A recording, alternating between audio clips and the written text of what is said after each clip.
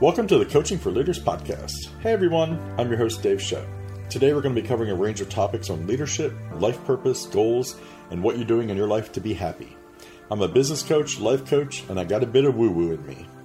I've been creating leaders for over 25 years, and I hope that this show inspires you to bring out your hidden potential and empowers you to live your passion. Let's go ahead and start today's show. And welcome, everybody. We are now at episode 9. Wow, this is awesome. Tonight is really kind of cool for me because instead of me sitting here talking in a room for an hour by myself sounding stupid, I actually have my first host. So I am so excited. David, welcome. Hello, you do not sound stupid. I have listened to your podcast and I have seen the reviews people are leaving you. Thank you. Everyone, I would like to welcome David Mort to my show tonight. Oh my gosh, I'm so excited to have him here. David is an executive consultant and lean project manager. He's an actor. He's a director. He is a puppet maker, which I find amazing. He has a great show that maybe he'll talk to us about.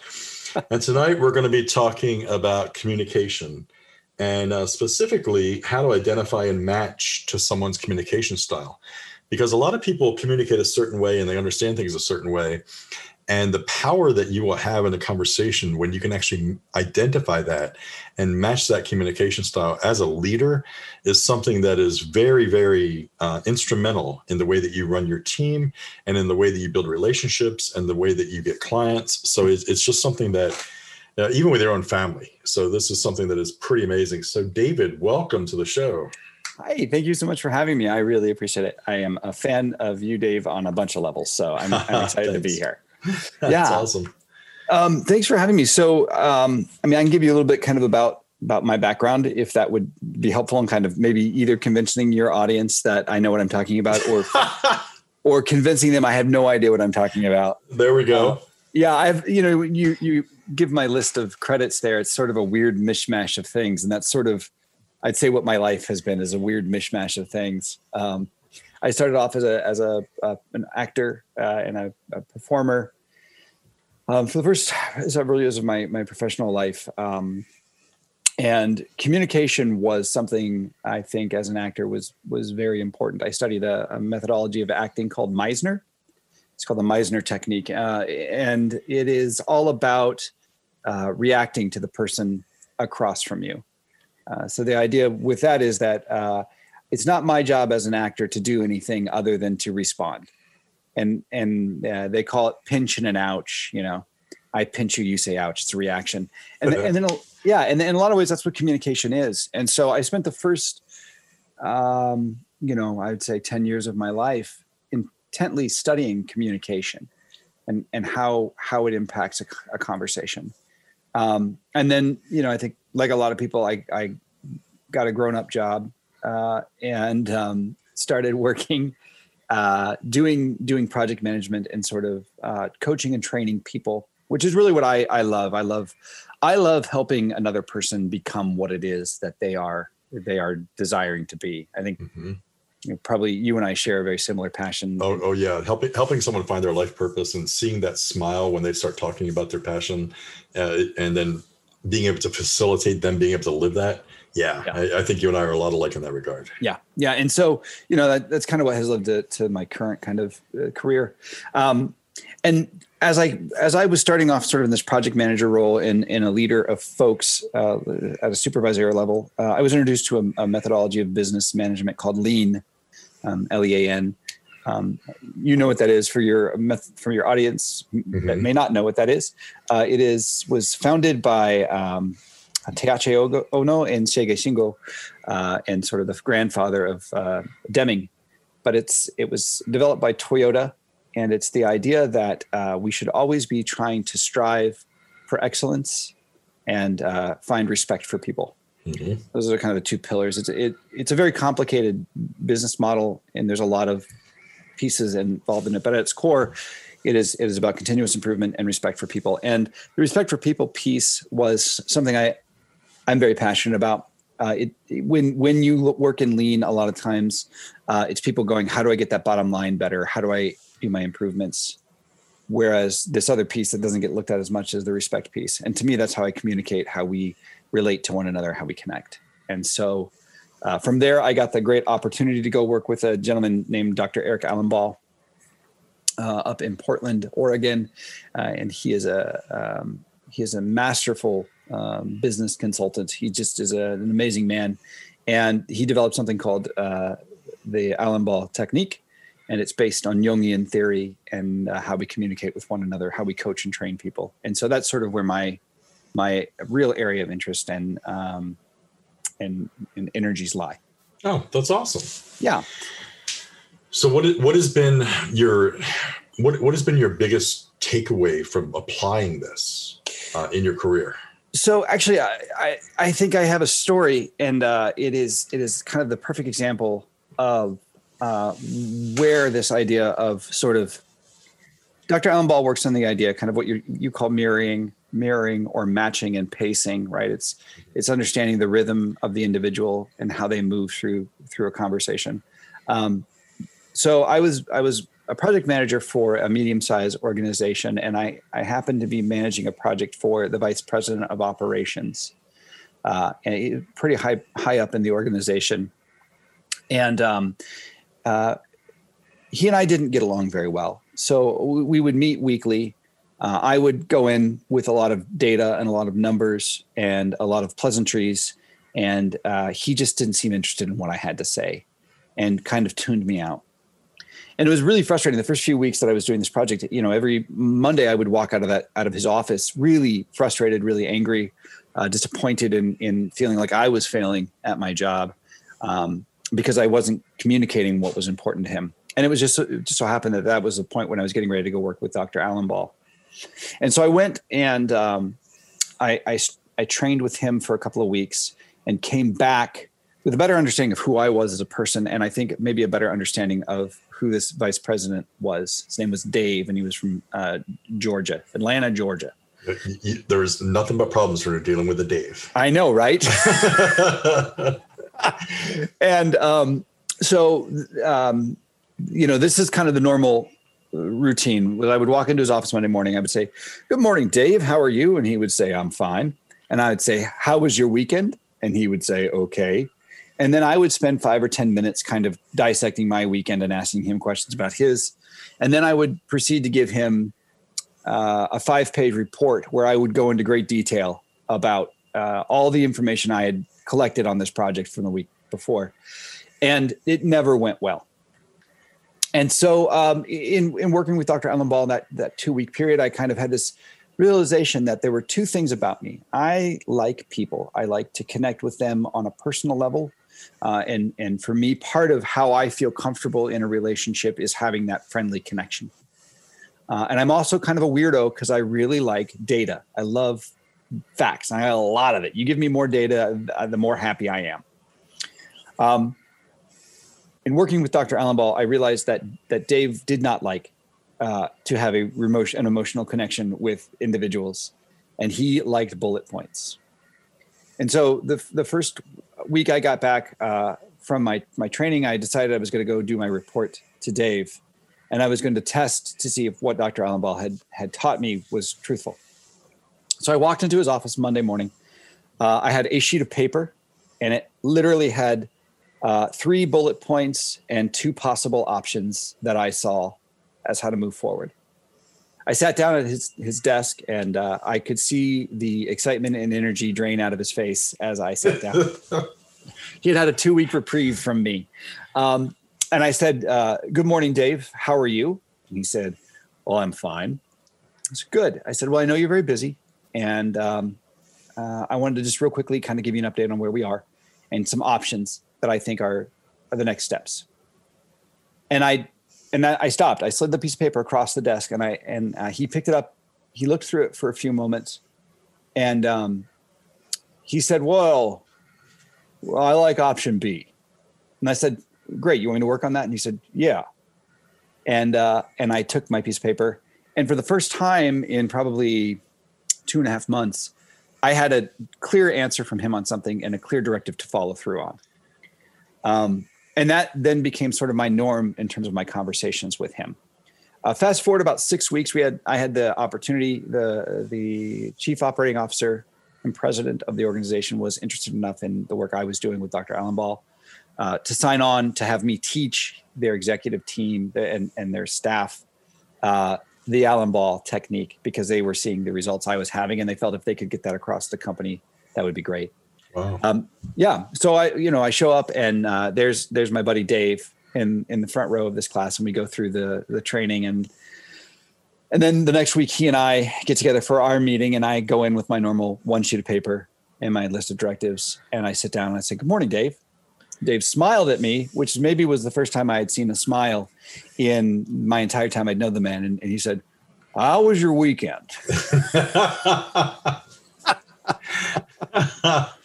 And I love this story because it illustrates everything so perfectly. Mm-hmm. And what it does really well too is it makes me look like the idiot and not Dave, because Dave was a smart man, but he was not interested in lots of data and lots of facts. For him, what he needed to know was what were the important pieces of information and what were our solutions moving forward. And I was not doing that. And the minute that I keyed into that, the minute that I understood what he needed from me, was the minute I was able to change my relationship with him and have a good relationship. In that time that he and I built trust.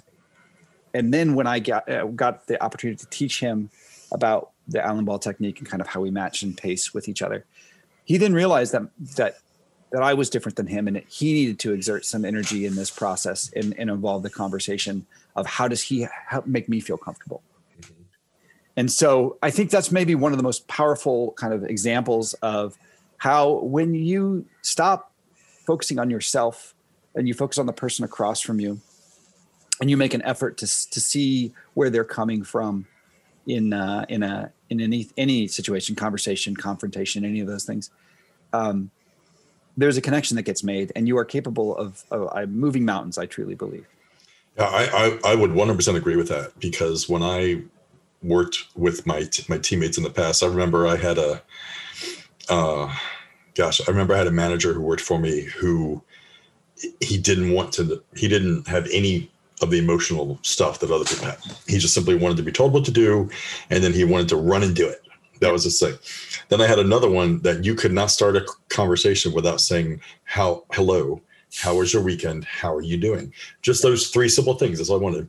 Then I had another one who she walked in and she just wanted to hug, talk about her weekend, talk about her kids, talk about her pets, do the 10 minutes of how are you, touchy-feely stuff, and then get to work. So having all those different styles. And when I learned this method, and I didn't learn it the way that you did, I learned it a different way.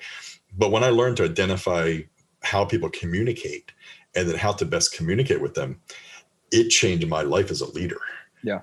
Because I walk in and I was trying to, especially when I was a new manager and a new leader, I was trying to manage everybody the same way. Yeah. You simply cannot do that. Yeah. And the most successful leaders out there are the ones that realize that you have to communicate to everybody differently, and that you have to take the time to communicate in their style if you want to be an effective leader. It's not always about what you want. If you have no emotion and you have no feeling of this, that's fine. However, if you're communicating to someone who has a very needs-oriented communication style and who wants to talk about their pet first and then talk about work, or their children first and then talk about work, if you don't adapt to that style, they're not going to be happy and they're not going to flourish, and their creativity is going to be burdened.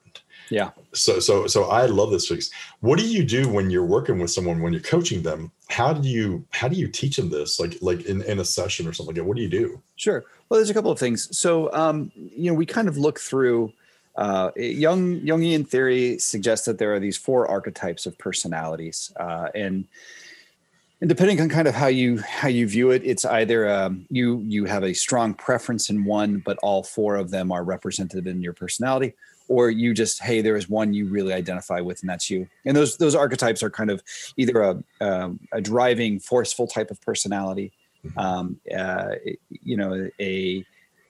very data-driven personality, a people person. So I like people. I like being around people. And then there are people pleasers, the people who really need your support, and they want to become your, the bedrock of your organization, that everything is built on top of it.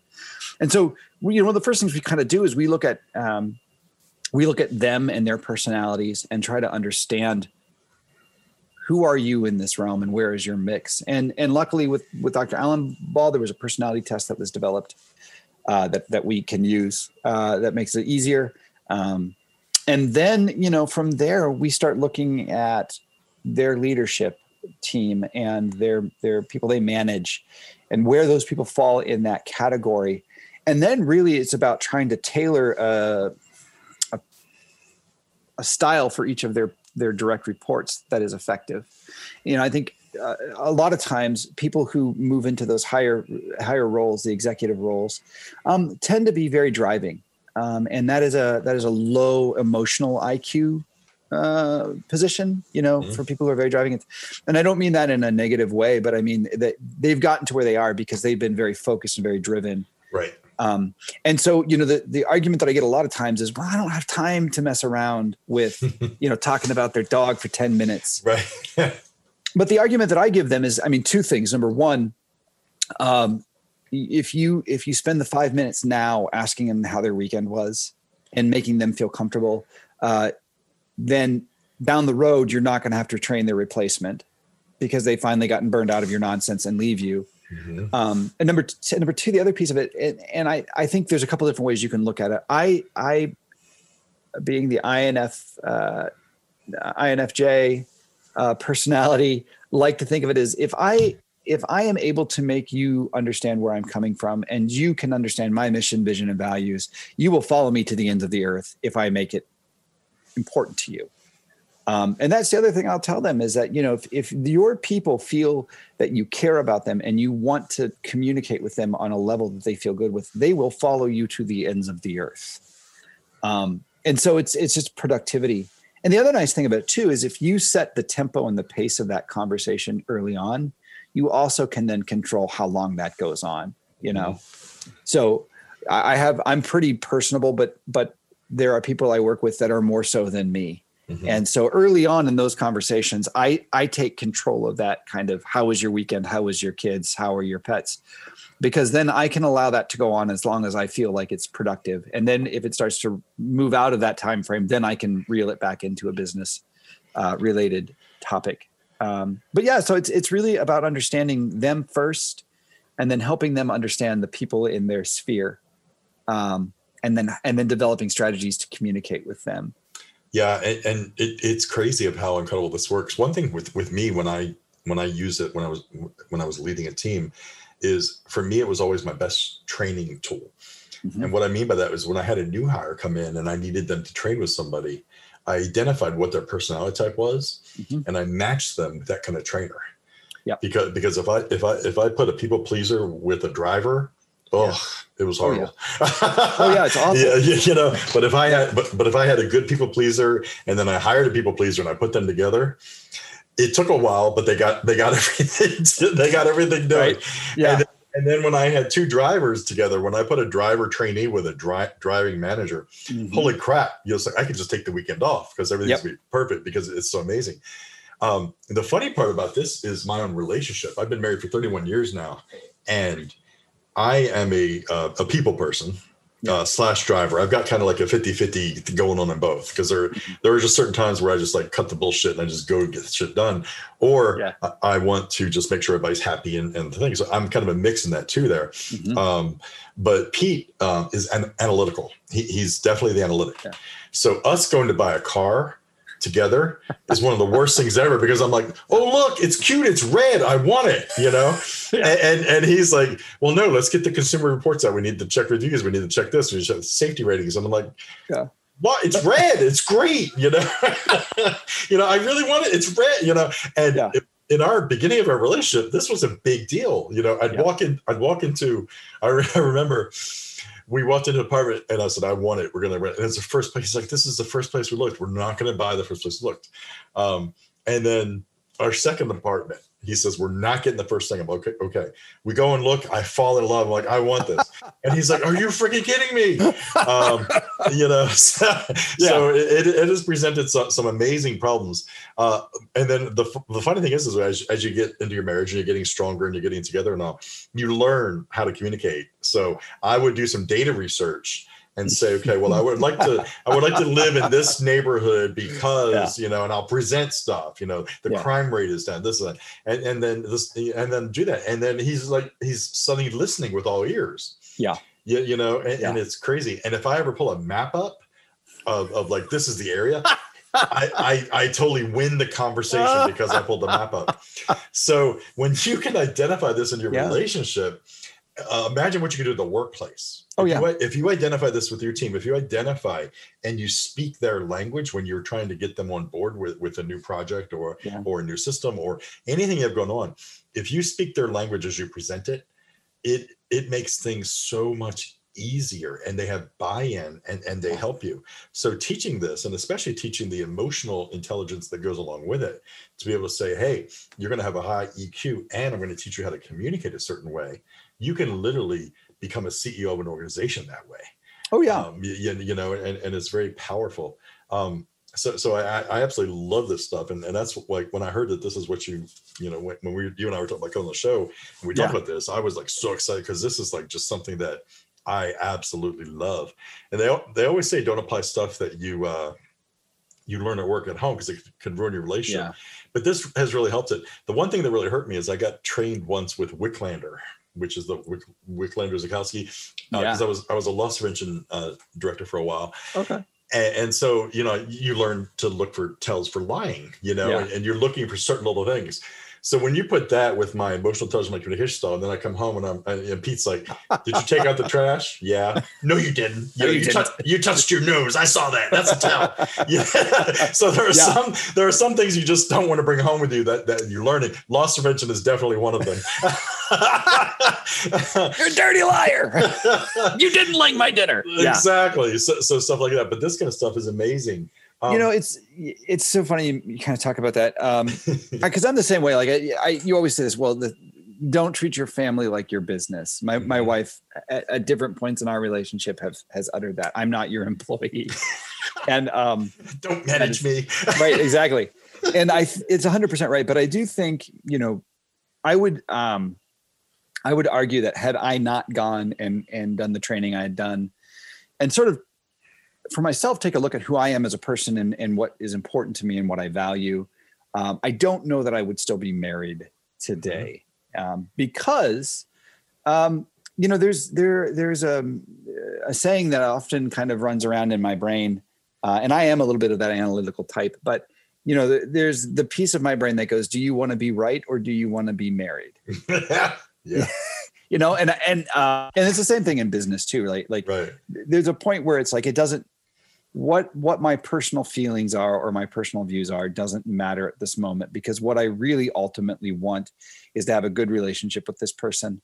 I want to be functional in whatever type of relationship we have. And I want us both to be happy. And because if we're both happy, we're both productive in whatever it is. In my relationship with my wife, I want to have a happy relationship with my wife because I absolutely adore her and I love spending time with her and I love her as a person. And I want our relationship to work. So there is that sort of, how do I match and pace and communicate with her? What are my ultimate objectives when I go into a conversation with her? And then the other piece that I think is so important in that kind of same vein, and this is an amazing piece for any kind of conversation, is the phrase, why would a rational, reasonable human being be doing what they are doing right now? Because, right, we tell our stories. And when I get into an argument with my wife about something, or I get into an argument with a coworker about something, I am going to inflate the truth, my truth, to this astronomical proportion where suddenly the person I'm upset with is the arch villain of all my life. Yeah.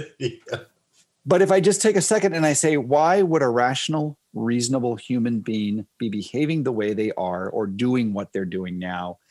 It puts me out of that sort of reptilian brain back into the deeper thought, my brain. And then I can kind of go, okay, well, there's X, Y, and Z, and maybe that's why. Mm-hmm. And if there's a problem, it doesn't mean I don't address it with them, but it means that I can get out of my angry spot and I can have a conversation with this person using the techniques that we're talking about in a way that allows us to move forward in that conversation. So I 100% agree. I think I 100% believe that I would not be married today had I not gone and worked with Dr. Allenball, and it would have been my own stupid fault for not being married Right. today. Yeah. No, I completely agree, because it's such a valuable tool. And a lot of people don't understand it. I mean, a lot of people are so ego driven nowadays, and especially at work. It's crazy because they just don't understand that they need to be able to communicate in order to be effective, but to also treat people with respect. Yeah. I mean, to be able to disagree with someone and still respect them is completely lost art nowadays in a lot of ways. And I have a lot of people in my life that I completely disagree with things that they do, how they raise their children, how they treat their wife, how they work, their work ethic, all these things. But it doesn't diminish the fact of who I care about and that they're my friends or that they're my family. They're just different than I am, and they're unique, and I respect that. So what advice do you have in a entrepreneur setting for someone who is, or a solopreneur especially, but they're starting their business and they don't quite know how to get clients, because they meet clients but they can't sign a client, or they can't close that deal, or they can't do this sort of thing? What advice, the top 3 things would you have for them to say, hey, if you look at these 3 things and you match these 3 things, or you do these 3 things, you might build more of a relationship with the person that you're trying to sign? Well, I think number one is that the number one thing in all of this is it is 100% never about you. It is about the person that you're courting in their business. And so when I'm bringing on a client, or when I'm trying to bring on a client, or when I'm anything I do that involves another person, my goal is to be of service and be in genuine partnership with the individual across from me. So there are times, I just recently had a conversation with one of my consultant clients that I ended my relationship with them. I said, hey, my life is at a point right now where I don't have the time or the resources to be of service to you in the way that I need to be. And I think this is probably good that we split that relationship. And we had this conversation. I said, no, I don't want to do that. Why don't you, we'll keep you on. And I was like, no, I don't want to do that right now. And because I'm of service to them. And so I think the number one piece of advice I would give is that, if you're not able to close that deal with a client, look at what is the motivation behind it right now. And because I would argue that there's probably something, they're not seeing the value that you could provide to them. And if I come into the conversation with someone and I'm looking at them and I'm 100% focused on helping them be the best them possible, I don't think about getting the deal. I think about, these are the things I have at my disposal that I think could be helpful for you. And then really tailoring a proposal or a prospect around that kind of thing. Mm-hmm. And I think the other thing, Dave, you and I are, I have a background in project management and communication. And I think the other piece of advice that I would give is, far too often, people don't try to close it, Yes. So you have this. Oh my God, you are speaking my language. I can't tell you how many conversations I've had when I'm trying to teach sales to people. And it's like, this is your business and you are afraid to close this. You're afraid to ask for the business. You don't understand the value that you're providing yourself. So how can you explain it to someone else? And you're afraid. Yeah. Well, and I think specifically too, so I was born and raised a Midwesterner. I spent a lot of time on the East Coast. And there's a different mentality about communication and talking on that side of the continent than you have over here. Mm-hmm. And that's been one of the things I've seen really a lot out in Oregon, which is this sort of fear to ask for that business from a lot of people. And it's so interesting to me, because it's like, you're having a great conversation with somebody, that you have something that they need. You have a skill set, you have a gift, you have whatever it is that they need, a product, a thing is. And one of the hardest things that I think Oregonians have is then to say, hey, this has been a great conversation. If I'm hearing you correctly, I think you need X, Y, and Z. Here are the services I offer. Can we start a partnership together? And a lot of times, if you just start in that round, you're gonna close that deal. I would say 50% of the time, just based on asking. Right. I completely agree. I Yeah. love that. Okay, so we got number one, be of service. Number two, ask for the sale. What's your third tip for us? My third tip, again, this is if we're all looking at it from this sort of an immediate level of communication and not long term. The next piece of that becomes really important is that then you communicate back to them sort of what your understanding of the situation is, and then get their agreement that yes, that is what's going on, and then follow it up then immediately after with your services and plans that you want to recommend. And so, that's kind of a multiple fold thing, right? Is going into that conversation.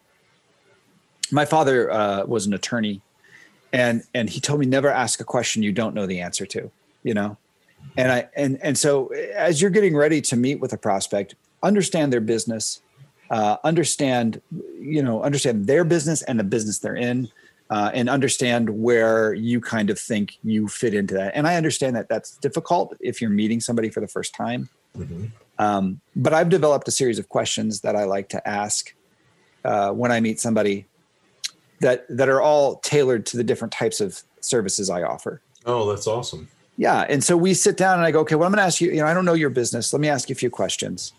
And I ask those questions. And then from that initial kind of 5-10 minute questions I'm asking, I know exactly what it is I can do for them. And I know where their problems lie. And so then it's a matter of, this is what I think you need. And this is my price range.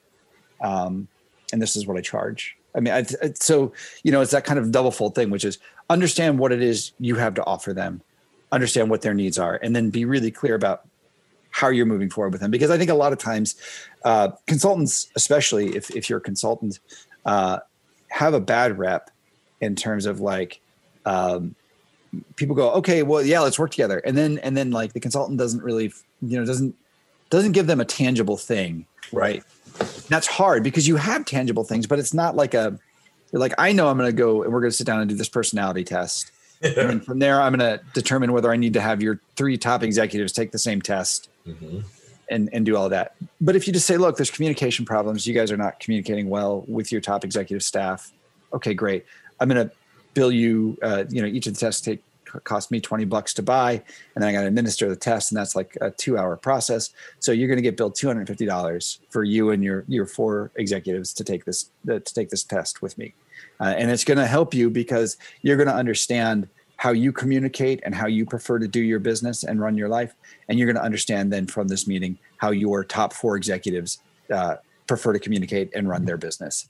And then from there, we can start talking about how we then tailor your communication style, your leadership style to get the most productivity out of your team. So, it's about understanding kind of what it is you can do and how you do it. And then taking that, what I can do and partnering it with that individual so that they feel like they can't live without you. I think those are the top 3. I love that. Yeah, no, I love that. I think that's amazing because it really is. All those 3 things you just mentioned is something that I've seen my solopreneurs and entrepreneurs struggle with, on all multiple levels, working in the fitness industry with gyms and with personal trainers for a long time, just never understanding, because if you've got a 26-year-old athlete and they just are primed top 1% of humanity with their physical form. Yeah. And then a guy comes in his mid-40s, overweight, sedentary lifestyle, doesn't know how to communicate very well, and doesn't understand what needs to happen. And it's just a complete mismatch. So until the personal trainer understands what the guy is going through, if the guy's eating 5,000 calories a day and then the personal trainer says, well, I'm going to make you a meal plan that's going to be for 700 calories a day and this is all you get. We'll start tomorrow. No. Off of a 3-page questionnaire. This person should run from this personal trainer quickly. So, but a lot of things, it's like that kind of style with business, and I don't like to, whenever I personally meet with somebody, I don't like to talk about business until I've courted them. Yeah. I like to get to know the person. I do a consultation. We get to talking. I figure out who they are, what they're about. And then I think, okay, I can help them with this. I can help with this or with this. I have these 5 skill sets that will help. Yeah. Then I talk about my skill sets and talk about how I can help them. And I talk about my 30-day plan, my 60-day plan, Yeah. my 90-day plan of what I think I could help them with. And then when they look at me, they're like, well, yeah, that's exactly what I'm looking for. When we get to that phase, that's when I talk about closing the deal necessarily. Yeah. But you don't want to say, well, hey, you know, my rate is $1,000 a month. Sign here. Right. You know, and it's like, but what do I get for that 1,000? Well, don't worry about it. I know what I'm doing. Just trust me. You know, everybody loves me. Look at my reviews. Yeah, that's exactly. That's the worst fucking way to do business. It drives me insane. Yeah. And I know coaches that do that, and I'm like, oh, and that was part of last week what I talked about in the podcast was there are so many coaches out there that are just offering these prepaid programs, one size fits all shit, and I hate one size fits all. Yeah. Everything that I do is customized. And I think that what a good coach is customized, because you have to know who you're coaching. Am I coaching a 25-year-old solopreneur? Am I coaching a 40-year-old manager of 20? Am I coaching a CEO who runs 500 people in an organization? You have to coach them differently. And you need to know that and understand their communication style in order to do that. Yep. And I think also, you know, the other piece of it too is you were talking about the gyms. So, you know, I got my start in the business world. There was this point where I transitioned out of being an artist into being a business person. And I managed a theater, a live theater company for about 5 years. And, you know, I think theater companies have got it figured out in a way that no other business does. And hospitals maybe, but there's a two leadership approach in theater. So in a live theater, you generally will have what is called your artistic director. And they are in charge of anything art related. They pick the shows that the theater does. They hire the directors. They hire the designers. They are in charge of the artistic side of the production. And then you hire a business manager. Generally, they're either called a managing director or executive director or whatever. And they're in charge of running the business. And it's this relationship that is very separate in some aspects, but it is walking hand in hand with the other. And I think it was such an amazing idea to me. And I'm so lucky that I started off working that way, because you have you talk about, you know, you have this individual who's now running a gym. They've opened their business, and they have dedicated the first part of their life to being the peak of physical perfection.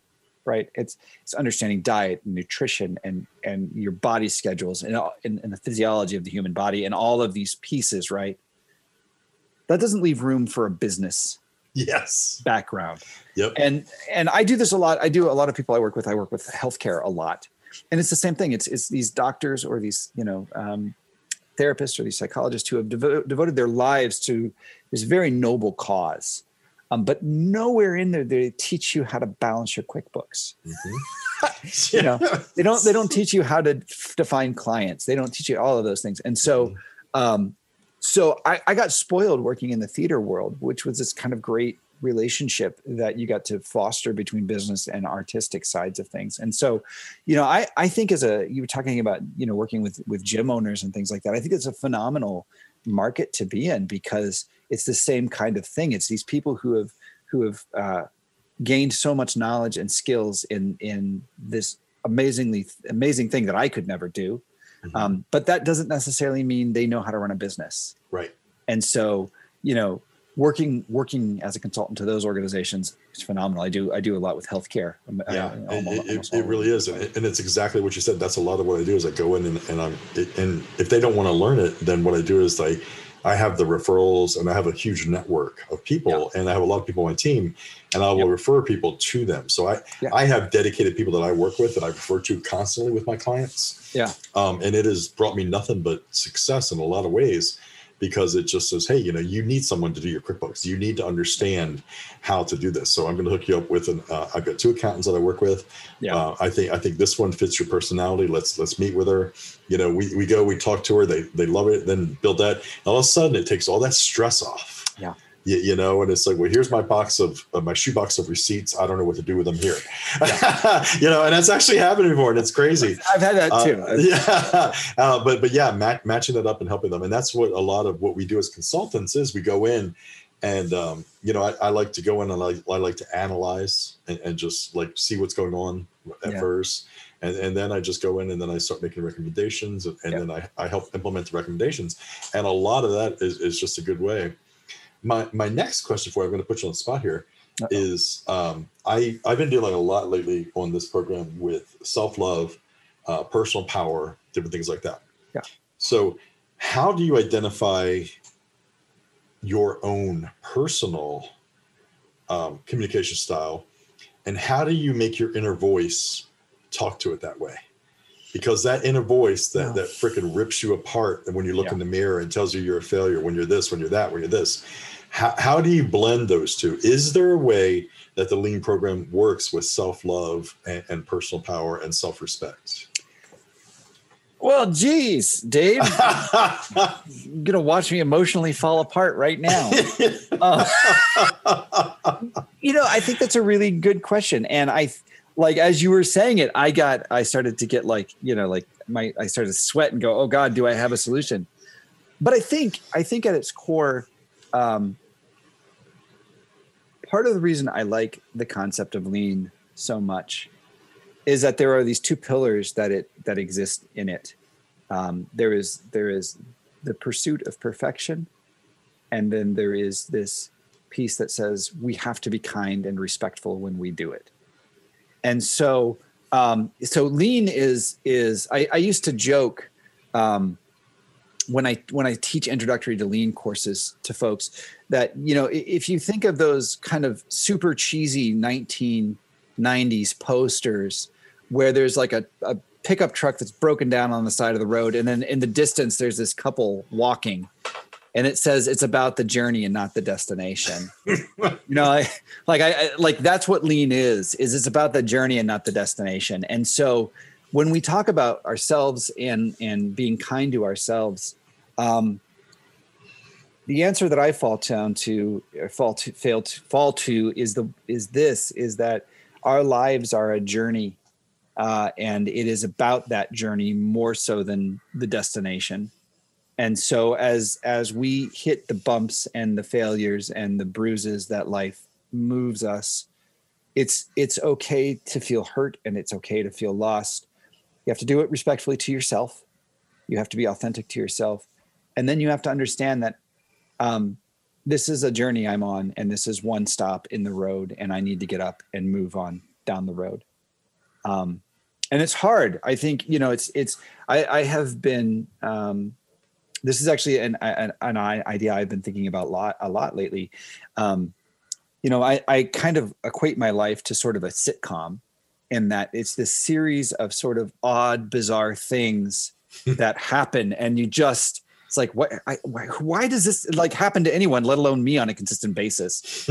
And there's a sort of you have to sit there for a minute and feel that, and feel like, God, I'm why does this happen to me, or why is my life not the way I want it to be? And Lean would tell us that there is a break in your system, in your process, and that there's nothing wrong with it. When there's a problem, that's a good thing, because now you found a way to make something better.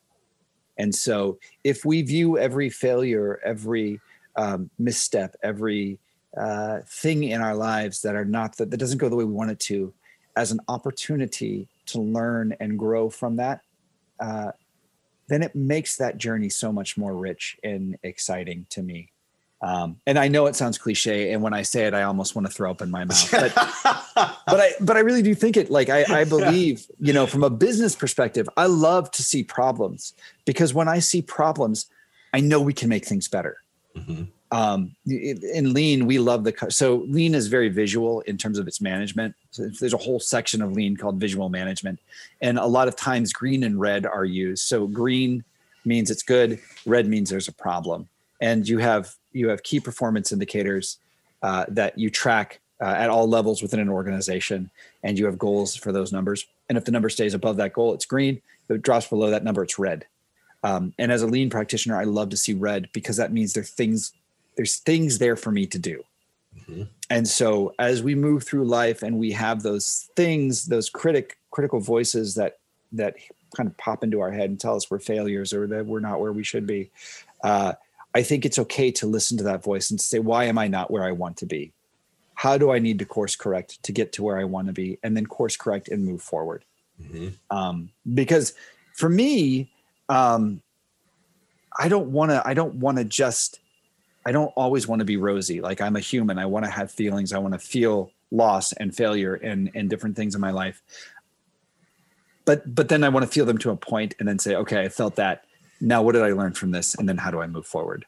Mm-hmm. So I think that's how lean would deal with that concept, which is look at it, understand it for what it is and how to make it better. Be kind to yourself as you examine it and realize that you are a valuable person and you have worth in this society and in this world. Now, how do I get better? No, wow. I mean, and again, perfect answer, because literally what you said, you gave me goosebumps because it's true. And I deal with so many people who they treat themselves so horribly. They treat themselves with no respect. Yeah. It's just like, I'm 30 years old and I'm a failure. I'm still making $30,000 a year. I don't make enough to support myself. I have to have a roommate. How can I afford a wife? How can I afford to have a child? And on all these different things. And it's just wallowing in that and staying in this, I'm a failure.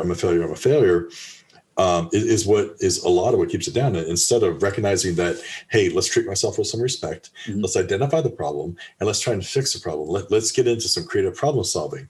Let's apply some of that to this. I come from a family of alcoholics. Mm-hmm. I have a very large amount of my family was alcoholics when I was growing up.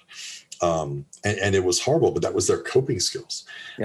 I was very fortunate that my mother and my sister and I, we don't drink. A lot of it is because we saw the hurt that it causes for a family. Yeah. But our coping skills are like incredible with a lot of ways. And all three of us are problem solvers. Yeah. And it's hysterical. And Pete is the same way. Pete is such a huge problem solver. So when the two of us get together, we're trying to problem solve something. I think I said it on an episode, maybe 3 episodes ago, I was talking about anger. Mm-hmm. I love anger. Yeah. Because anger is a trigger. Yeah. Okay. So you use anger, you get pissed about something, and then you change it, you make it right, you make it go away. And then you come back to your base, you come back to your neutral, you come back to joy. But if you stay in that anger, then that's where your life is going to go downhill from there, because you're literally just staying, instead of using it as a trigger, you're staying there. And a lot of times when we're dealing with self-love and we're trying to communicate to ourselves, I love what you said of identify what's red and then change it, make that change. Yeah. And I think that was a beautiful thing that you said. So I do appreciate that. And I appreciate you sharing that with us. Thank you. What are some of the other ways? So you're also a dad. Yeah. Okay. So how do you apply this to your children? Because that, I think, like from what I've seen of you and our interaction together, you're a pretty amazing dad, because you're tolerant, yet you do offer the discipline. And I've seen your children interact with you to where they're very respectful. How do you apply that kind of communication style to a child when they're not fully developed? Well, I think there's a couple of things. My wife and I, both had a conversation kind of when she was pregnant with our first daughter, which was, I grew up in a home where I was allowed to ask questions. I was allowed to disagree with my parents as long as it kind of fell within a certain parameter. And that parameter varied depending upon what it was. But we had a lot of dialogue kind of growing up, my mother and I especially. And my wife did not grow up in that environment so much. And so when we were talking about what we wanted to do with our kids, and as we became parents and what that meant to us, was number one, we always wanted to kind of treat our kids as people, that sounds like a silly thing to say, but I think a lot of times parents don't view their children as people. They view them as these things, and they're not. They're little people. They may not fully understand the world around them. They may not have a concept of things like, I got a bill to pay, or I can't play right now because I've got to do X, Y, or Z. But they're still people. And so first off, there was just that, which was just sort of allowing them to have a voice in anything that involved them. And then the other piece of it was we do a lot around here to be respectful. And there's a lot of conversation about sort of, when my kids do something that I find disrespectful, I may do the knee jerk, go to your room. But relatively quickly, the business person in me goes, "That's a wrong answer. Go talk to him." But then I do, and we had that conversation do I treat you that way? No. Well, why is it okay for you to treat me that way? And so we do a lot of talking with our kids, and we tend to be pretty honest with them.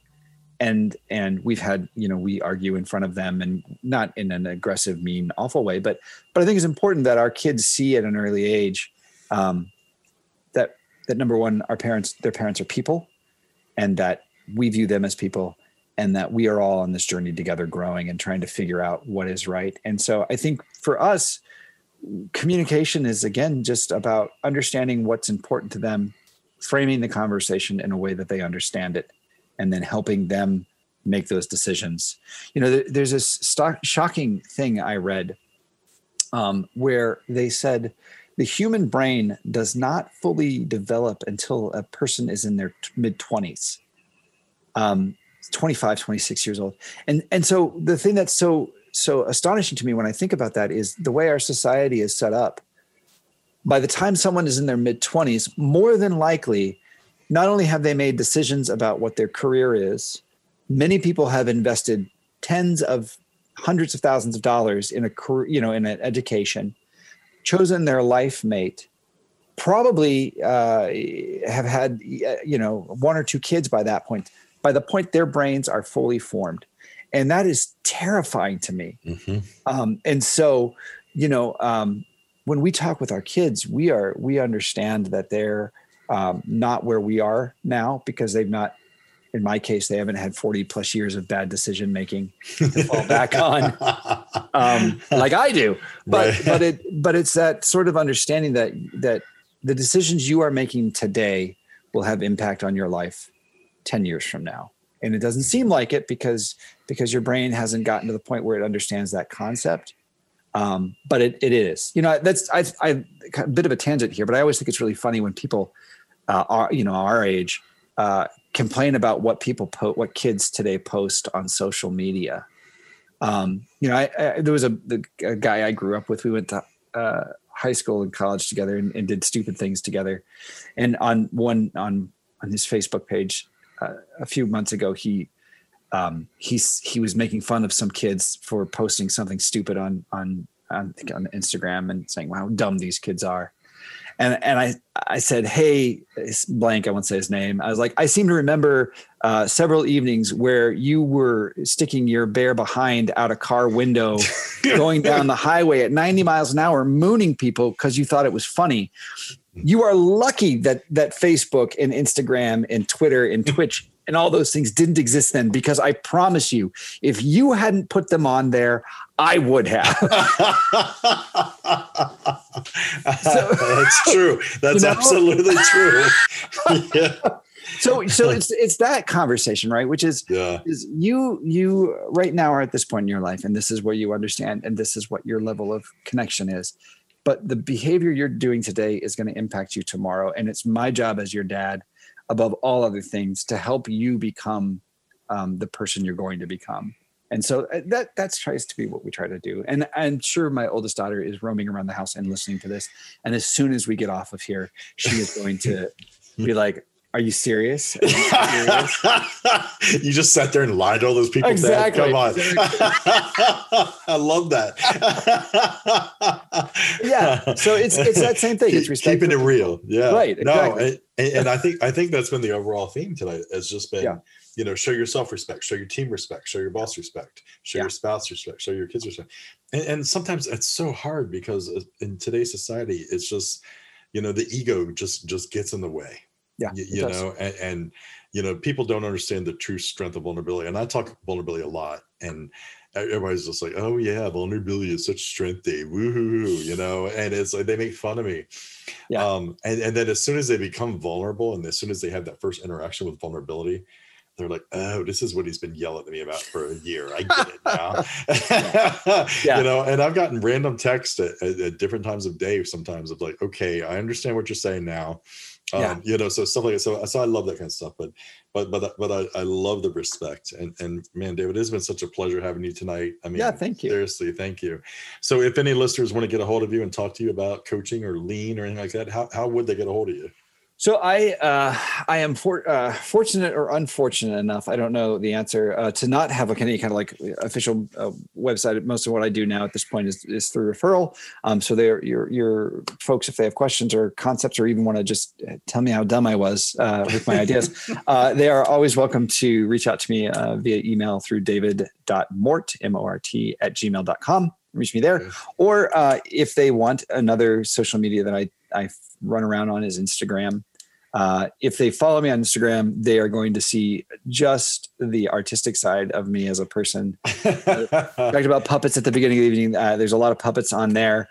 There is a lot of I have a 3D printer. I print stuff, and I like to paint like that's miniatures awesome. And buildings and stuff. So they can follow me on there, and that's just David Mort on Instagram. Okay, cool. And I'll put that in the show notes for tonight. But seriously, it's amazing.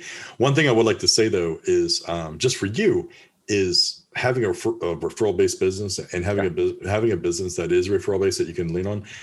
That's impressive. And I'm the same way. You know, I rarely spend money on advertising. I mean, it is such a rare thing. One is because I like we were talking about earlier, I don't know how to market some things, you know, like I'll go in and be like, well, it changes so quickly nowadays. Yeah.